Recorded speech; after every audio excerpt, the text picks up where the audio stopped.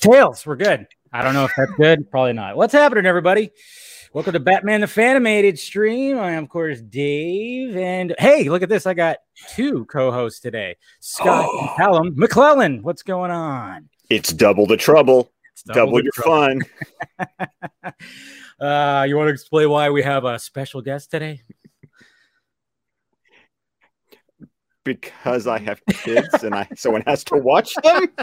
Well, yeah. So and we're doing it in 4 o'clock. We're doing it early today because we both actually have plans later. You have a birthday to go to. I have a birthday to go to. So we had to bump this pretty early today. So, yep, that was right in the middle of nap time, or was supposed to be in the middle of nap time. It was supposed to be in the middle of nap time, and somebody. You wanted to talk Two-Face too, man. Maybe it's his favorite villain. It could be. Oh, it could be. So, how's it going, Mom? We got Jason here too. All right, as we follow in. But yeah, thank you guys for, of course, clicking in to the episode. We are going to be talking about, of course, Two-Face Part 2. Now, the time jump in this episode. Is it 6 months? It's 6 months. Yeah. And I was asking myself, what's the time jump? Yeah. And then thankfully, Rupert Thorne, 6 months of this is enough. That's right. Thank you, man. I appreciate that. Yeah, because I remember when I left it playing last week, I thought I heard that. And then for some reason, I didn't catch it this time because I was like typing stuff. But yeah, 6 month jump in this one. What's going on? Which is weird to think about because it's like, you really got to think this series covers a lot of time. It really does. If you can jump half a year in between a part 1 and a part 2. I know, it's very interesting. So, but you know, what could you do? And then then the things that are in this episode too, you're going like, has there just been 6 months of this? So pretty much Two-Face has been roaming around Gotham and Bruce has been having nightmares for 6 months. It seems like it's been a rough 6 months. That's for know. Sure. But I like the fact that it's been 6 months because, you know, Harvey's had a chance to get a crew and a tailor.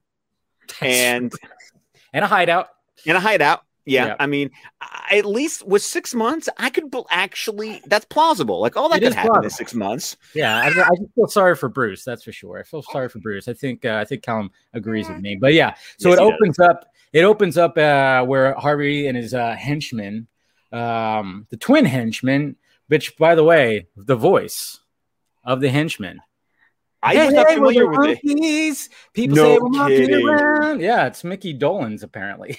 Oh, man. Well, did you catch the henchmen's names? No, I didn't catch the names. Min and Max. Min and Max. So it was like minimum and maximum because we're talking about averages. Ah, wow. Did not even. Math joke. Wow. Look at that. Damn. Watch out. Just top notch right there. So, of course, naturally, when it comes to Harvey, he can. By the way, my mom was the one that told me that.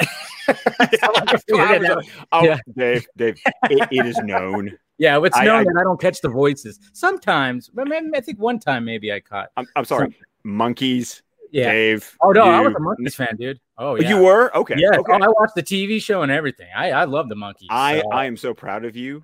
That I'm actually you've grown. Today you have become a man. There you go. I feel like I'm getting knighted right now. Yeah, like I think the very first concert I ever like really went to was at a fair, and it was the Monkeys. I'm sure of that. It's like it's a memory that's like so, right? Yeah. See, he wants to listen to the Monkeys too. People say the monkey around. Yeah. They're too busy singing. I'm a believer. Yeah, good stuff. Yeah, let's do that after we have Batman the Fanimated stream. Let's do the Monkeys next. The Monkeys show. I remember that was like such a thing back then. It was like you had a popular band, you had to make a TV show. What was?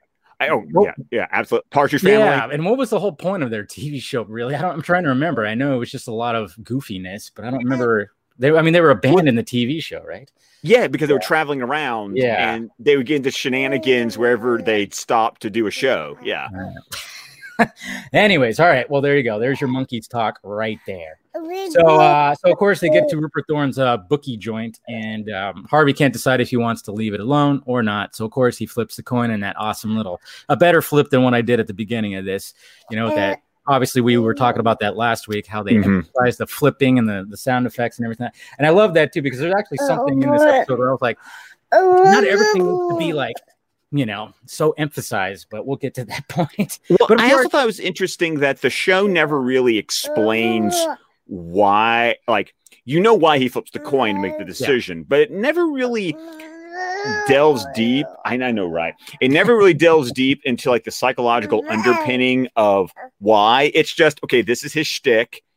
Go with it. Yeah, you'll see what he's doing.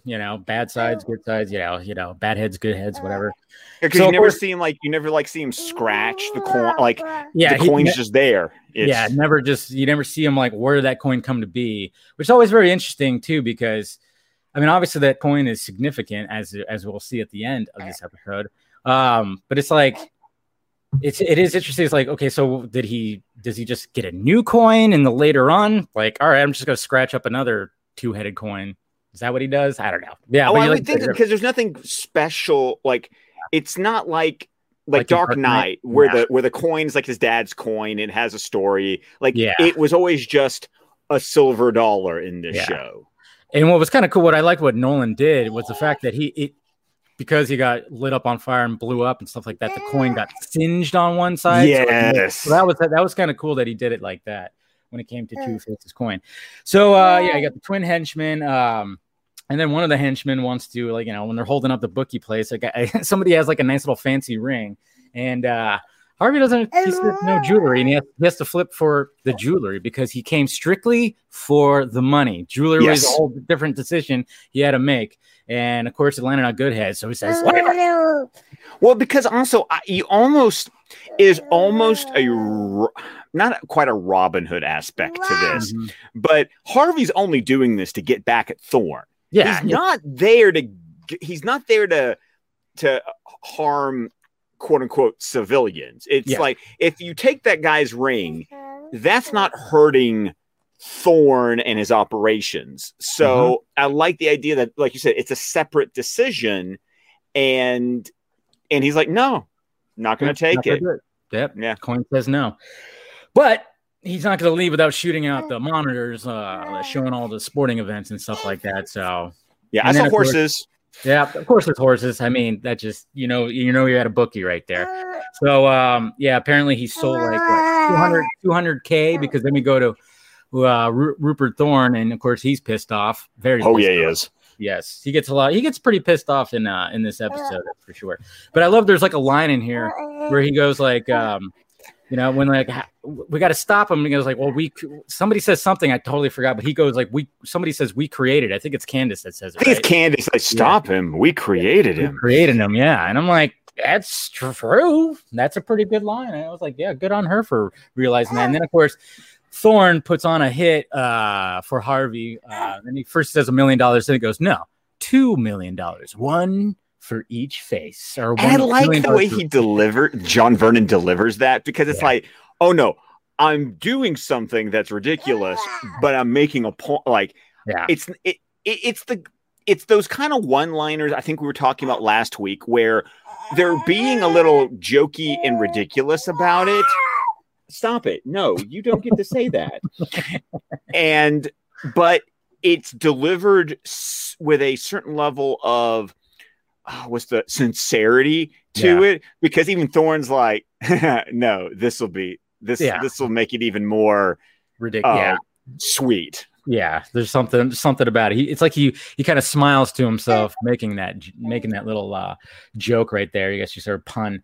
And then we cut to a nightmare, because we had some nightmares in the first one, but this time it's from Bruce's subconscious, I guess you could say, and it's just Harvey running away from Batman, and of course Batman's trying to help Harvey. He wants to help Harvey, and it's a pretty good say. I actually wish I had the clip, but for some reason I couldn't find that clip for this particular nightmare scene. At first you think maybe it's Harvey, but no, it's actually Bruce that's doing.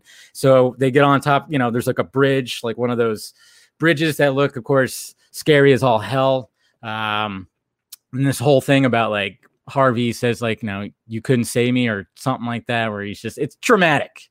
It's a pretty good scene.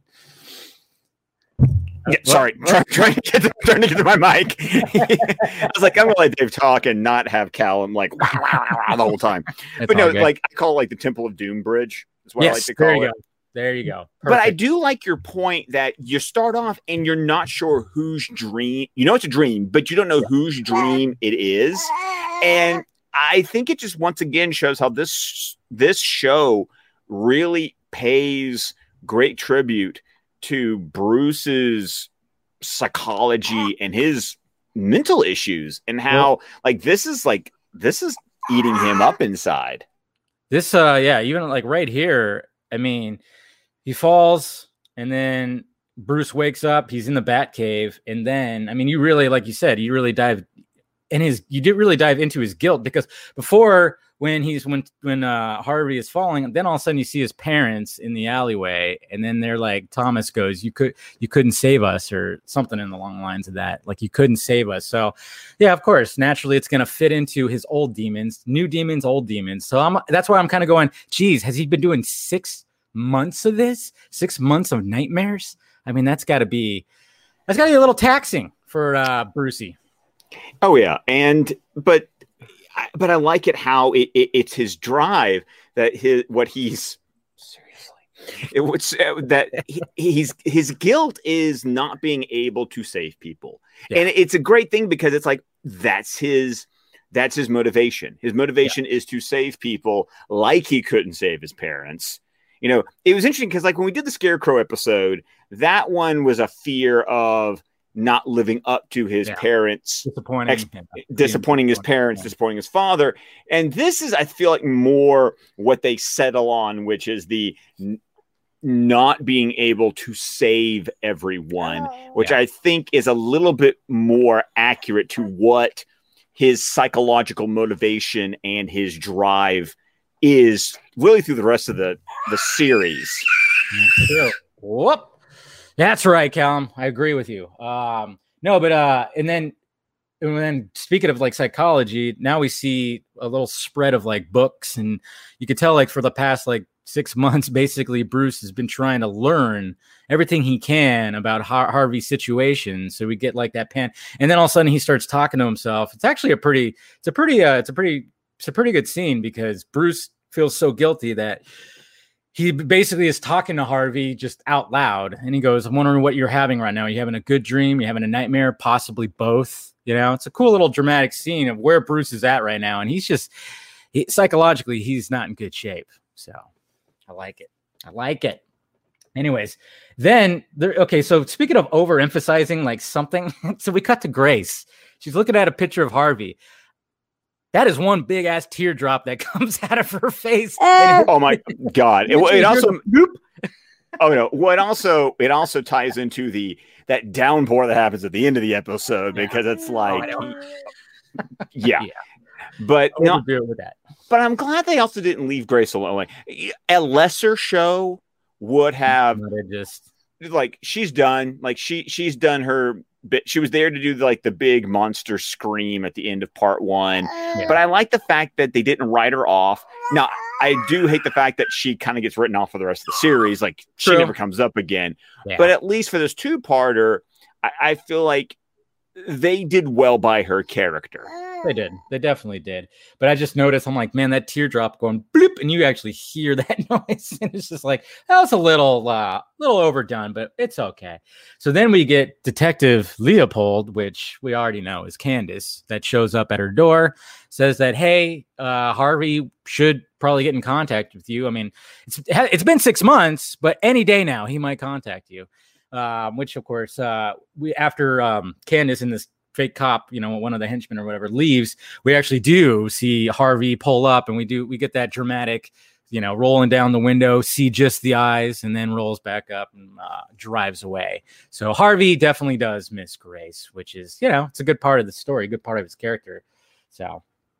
Also, and then, it also works to humanize him very much, which is another thing the series does really well in the good episodes, is you do tend to have a sympathy or an empathy for the villains, because they're treated like people, and they're not, which is like some of these early Joker episodes has kind of been our criticism, is that he's just there to be a goofy and Batman. And it's mainly And then I love how, like, even when the window rolls down, you just get that theme again. Shirley Walker and her theme. We can't stop talking about her theme, but that I can't even emphasize.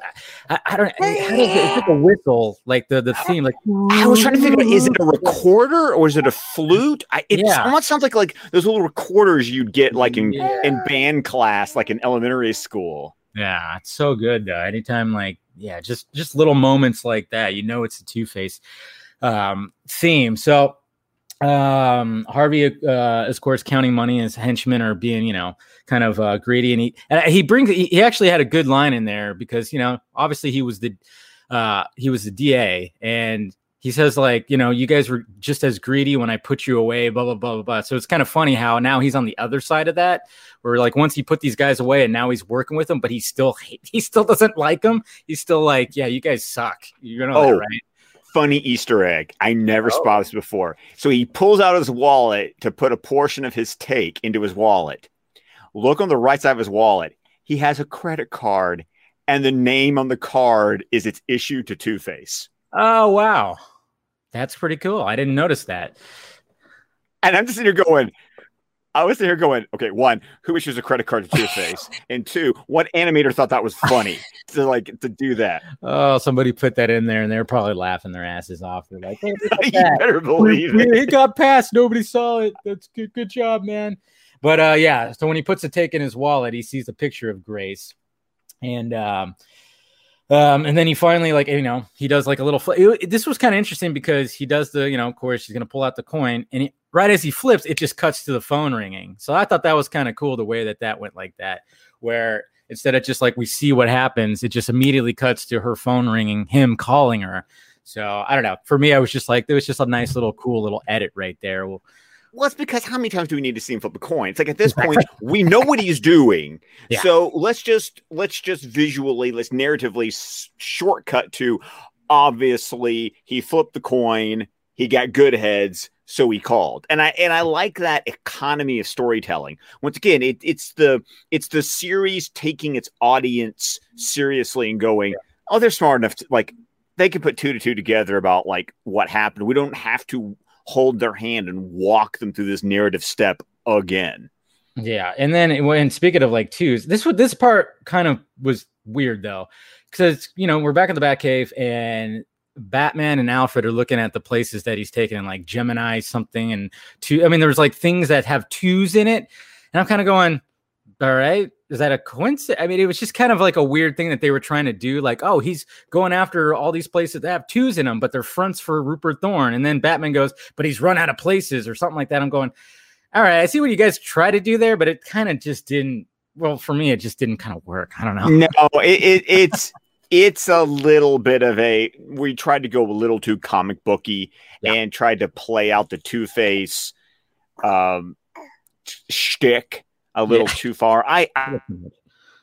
I'm there with you. It didn't bother me, but it's not as smooth as say other things in this episode. Yeah, I mean, like, and also, who has that many establishments that have twos? That's what was my main thing. That was my main thing. I'm like, how does this Rupert Thorne like having putting twos in his fronts? That would kind of be stupid because then people could easily track that. But to me, it was like they were trying to do a Riddler thing. That seems like more like a Riddler thing because Riddler always has a meaning for every little place that he goes to, it seems. So I was always like, save that for the Riddler. They don't need that for Two-Face. We're good. Well, hey, even the bookie joint he busts up in the beginning. I mean, what was its address? It was 222. Yeah. It's like, all right, we get it, guys. We get it. So, and then we see Batman. This time, he's not going to get in the Batmobile. He's going to go on the Bat bike, which I love his helmet. First appearance of the Bat's bike so far. I think so. Yeah. I always wondered, and this is something I would be interested to maybe keep track of as we go through these episodes, is when, why the bike and not the Batmobile? Like, when do you need the motorcycle? When do you need the car? Because Scott, toys. Oh, well, I got that. I got that. I mean, I'm not arguing about the bike, but why in this episode, did it need to be the bike? Yeah, especially since it's raining later. Thank you. That was one of my that's always been a pet peeve of mine. It was in my notes. It's like, oh, seriously, in this torrential downpour, and you're riding the bat cycle? Seriously, that's not smart. However, for the win, bat ears on his motorcycle helmet. Yes, that's what's great. I mean, the bat helmet almost looks like his armored helmet, like, you know, the Dark Knight Returns armored helmet. So it is cool. Yeah, I always dug the helmet. And then so Batman tracks down where Harvey is, which they're trying to find these files that, of course, would put Rupert Thorne away. So again, like you were saying, I mean, even though Harvey needs to be essentially stopped, he's still doing his job and trying to get rid of a bad guy. You know, he's doing his own brand of vigilanteism, I guess you could say, like you said. So that's what's really cool about this. And Batman, of course, intervenes, and, you know, there's a nice little fight that happens where, well, Batman doesn't walk away to doesn't for anybody listening right now, Scott's like, he's got two stuffed animals he's got a Batman stuffed animal, which, of course, yeah, see, it's awesome. No, but yeah, so when Batman intervenes, we have like this whole fight out thing, and then Harvey, or let's see, where are my notes here? See, I'm still losing my spot, even though I'm doing it digitally now. Let's see. I still love the fact that the lawyer's name is Doubleday. There you go. It's a good name. I like it. It's a good name. But I made the same observation that you did, is by the fact that there's part of me that goes, really, these two crooks are just trying to take each other out. How about you just kind of let it see how it plays out? Pretty much. I mean, it does feel like it's just like, just let it play out. But I know he wants to help Harvey. He tries to reason with him, and he brings up Grace, of course. And, you know, Harvey doesn't know that it's Bruce that he's actually talking to, because he even goes like, what do you know about me? And just kind of tells him like, you know, who are you? You don't know who I am. But, you know, obviously he knows a lot about him. And then he brings up Grace, and he says that she still loves you and blah, blah, blah. And then Harvey knocks down Batman. It's kind of funny because, well, he does that whole thing. And this happens to Batman a lot. Throughout the series, where somebody like hits that sweet spot, like on either the back of his head or his neck, and, you know, he just kind of and falls forward. At some points, like, can you put some armor there? I'm just a suggestion. It's like how Frank Miller said that the oval. Yeah. See? Yeah. Right. Yeah. It's how Frank Miller said the oval was reinforced. I'm really starting to think that, like, the base of his skull, he needs a little something there. That's a soft spot for Batman. It really is, because, yeah, Harvey gives like a good little double-fisted little smack right there. Doesn't knock him out, but knocks him down. And then when Batman gets out into the hallway, grabs onto Harvey. Harvey gives him a nice little, this is Sparta, and kicks him right into the janitor's cart. I know, but Batman grabbed a chunk of his coat to go with him, because I'm like, what coat rips that easily? But it apparently takes out like the inside pocket, like the inside jacket pocket. You got to realize, Scott, I mean, the grip, like, Batman has strong grip power. How else do you think he just, like, you know, swings around like that and holds on to ledges? That grip strength is like. So he doesn't miss leg day, but he's also got like one of those little stress things where he's constantly working his hand strength. I see. Right. Stress ball. He probably has a stress ball everywhere. We just don't see it. You know, he doesn't. We want to seem that he's you know, actually doing that. But yeah, he's got one of those things that you squeeze together to get that grip strength. But yeah, so this time he does get knocked out, and the janitor wakes him up, and yeah, I mean, Harvey gave him a pretty swift kick, because now we got a Batman with possibly a broken rib or a fractured rib, or just maybe just heavily bruised ribs. But he's hurting. He's hurting, folks. Harvey hurt the Batman. How dare he? Jeez. But so yeah, I even wrote that. Harvey Sparta kicks Batman into the janitor's cart. This is Gotham. Yeah, I know, pretty much. So and then cut to driving around again, and Harvey sees a wedding store. What do they call those? Wedding stores? What do they call wedding store places? You guys know what I'm talking about. Isn't there a specific thing? I don't even know. Yeah. I mean, honestly, normally there's like the. Oh no! Stop it! You know, he's so upset by Two-Face's. You know, he is psychologically just by Two-Face's. You know, path to crime. It's really upsetting to him. I understand. Callum understands. He understands. So, but he sees like that, and of course, you know, it makes him feel sad and miss Grace again. And then, okay, so I was actually wrong. It wasn't back when he flipped that other coin It was this time when he flipped the coin to call Grace. I had that wrong. Sorry about that. So yeah, this time he does call Grace, and of course Grace brings the tracer, and Thorne finds. Then we cut to Thorne. Thorne finds out that his that file that could send him to jail is now stolen, and now he's super pissed. Where he's again we see a Rupert Thorne pissed.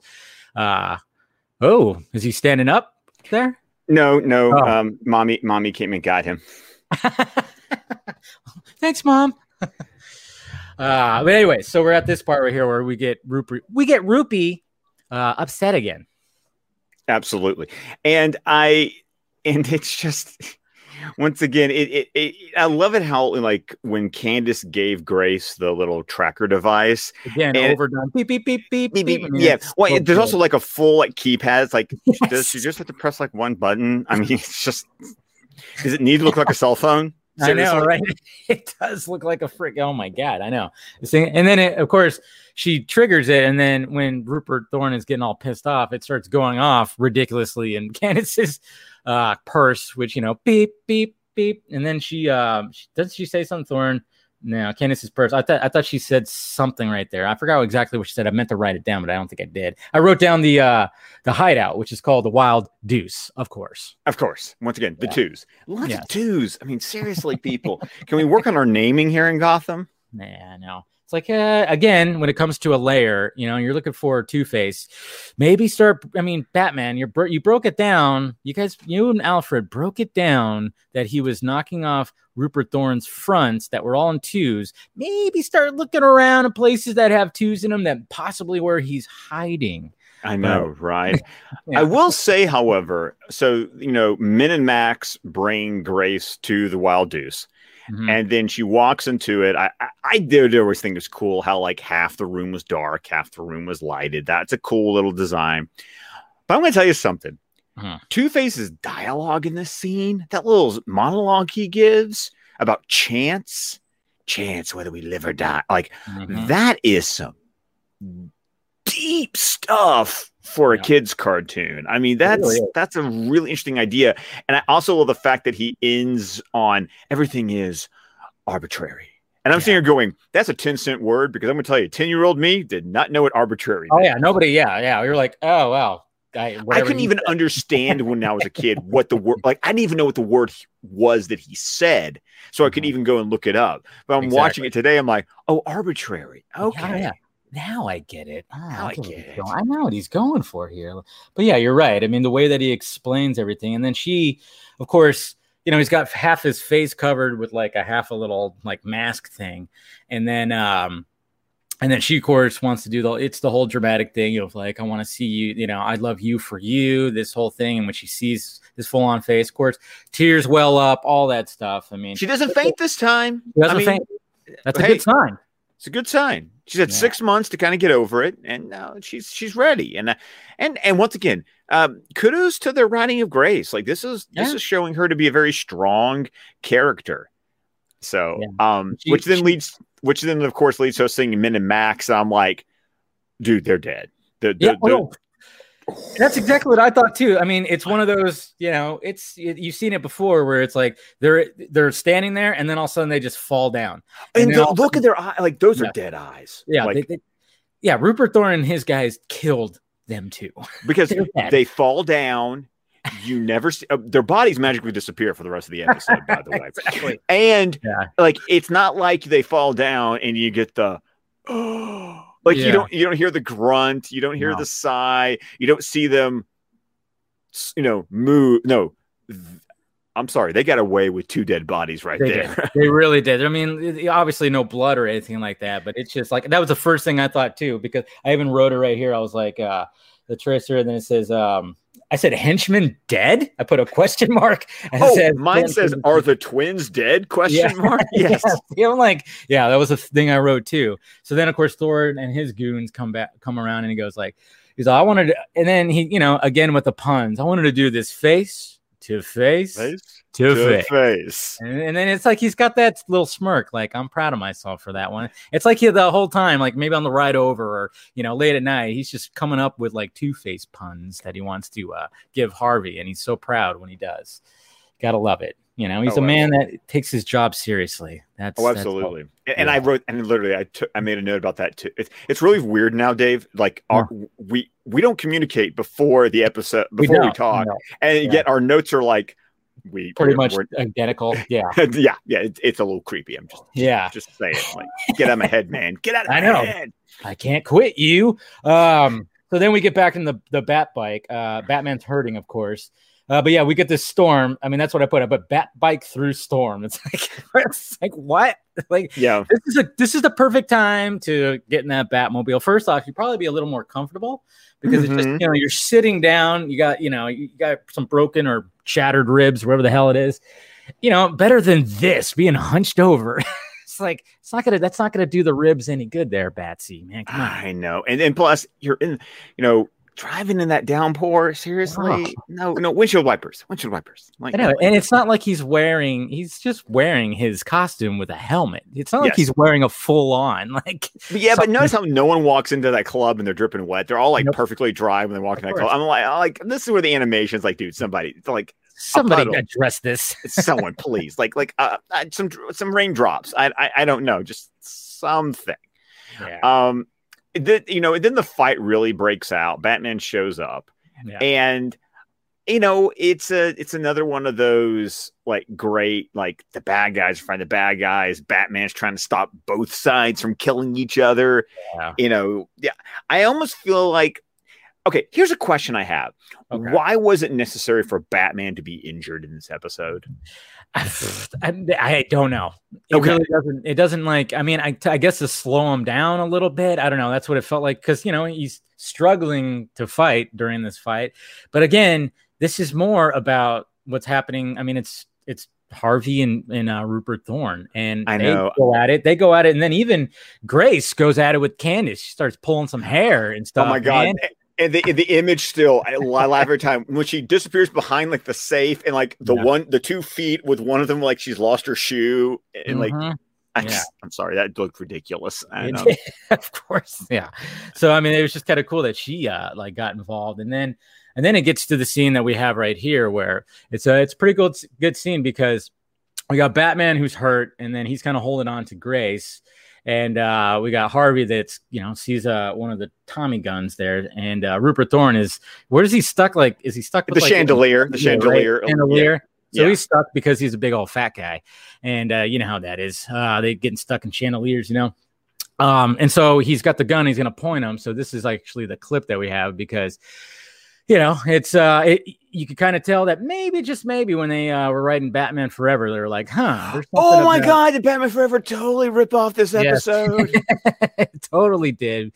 Because you'll see what happens right here. Let's see. Boop. There's that beautiful quarter thingy. Yeah.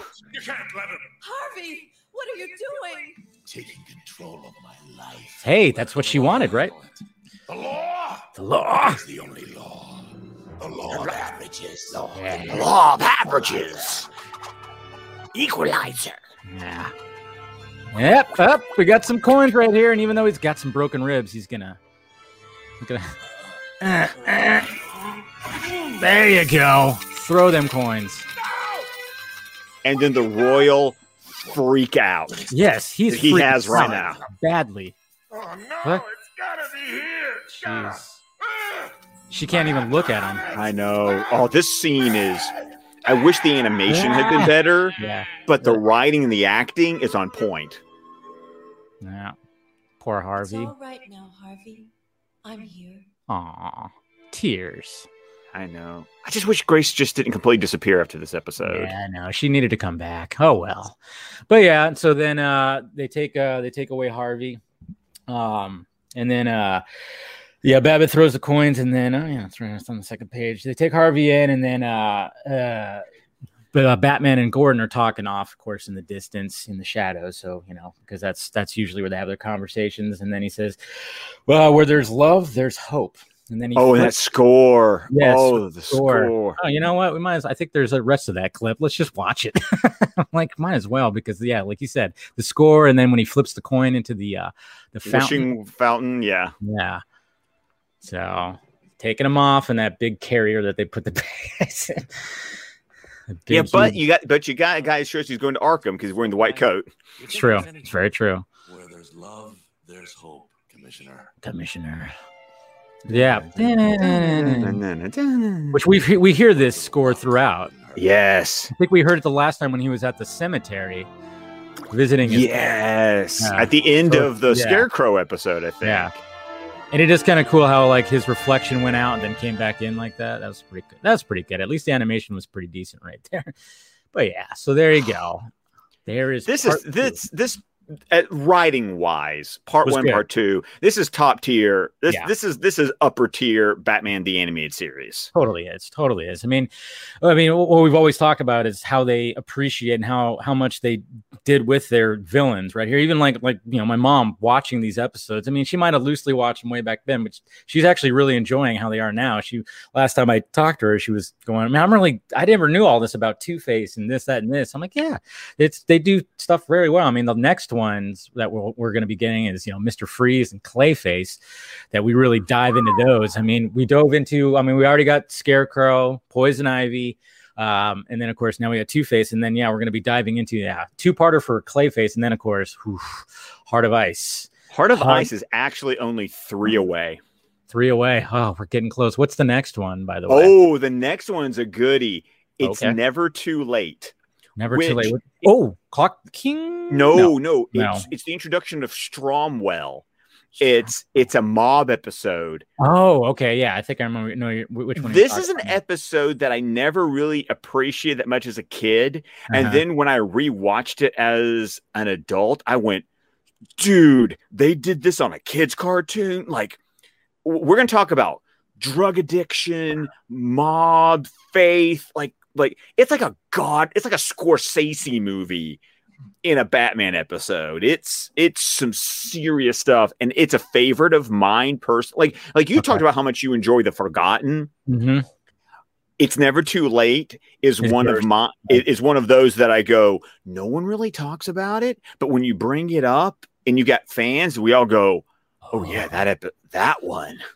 Yeah, no, I can't wait to dive into that one again, because I'm like fuzzy on it right now, thinking about it. I'm like, I know which episode you're talking about, but as soon as I click it on, I'm like, oh yeah, it's gonna be one of those. Yeah.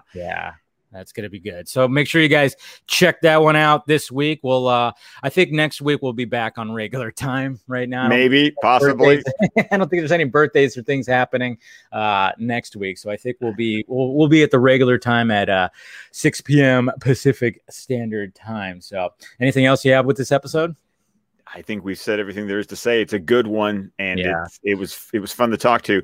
I hope everyone enjoyed the special guest for like the first 2/3 of the episode. Sorry for everyone who's listening to it audio only, and all of a sudden you get a Calypsaurus.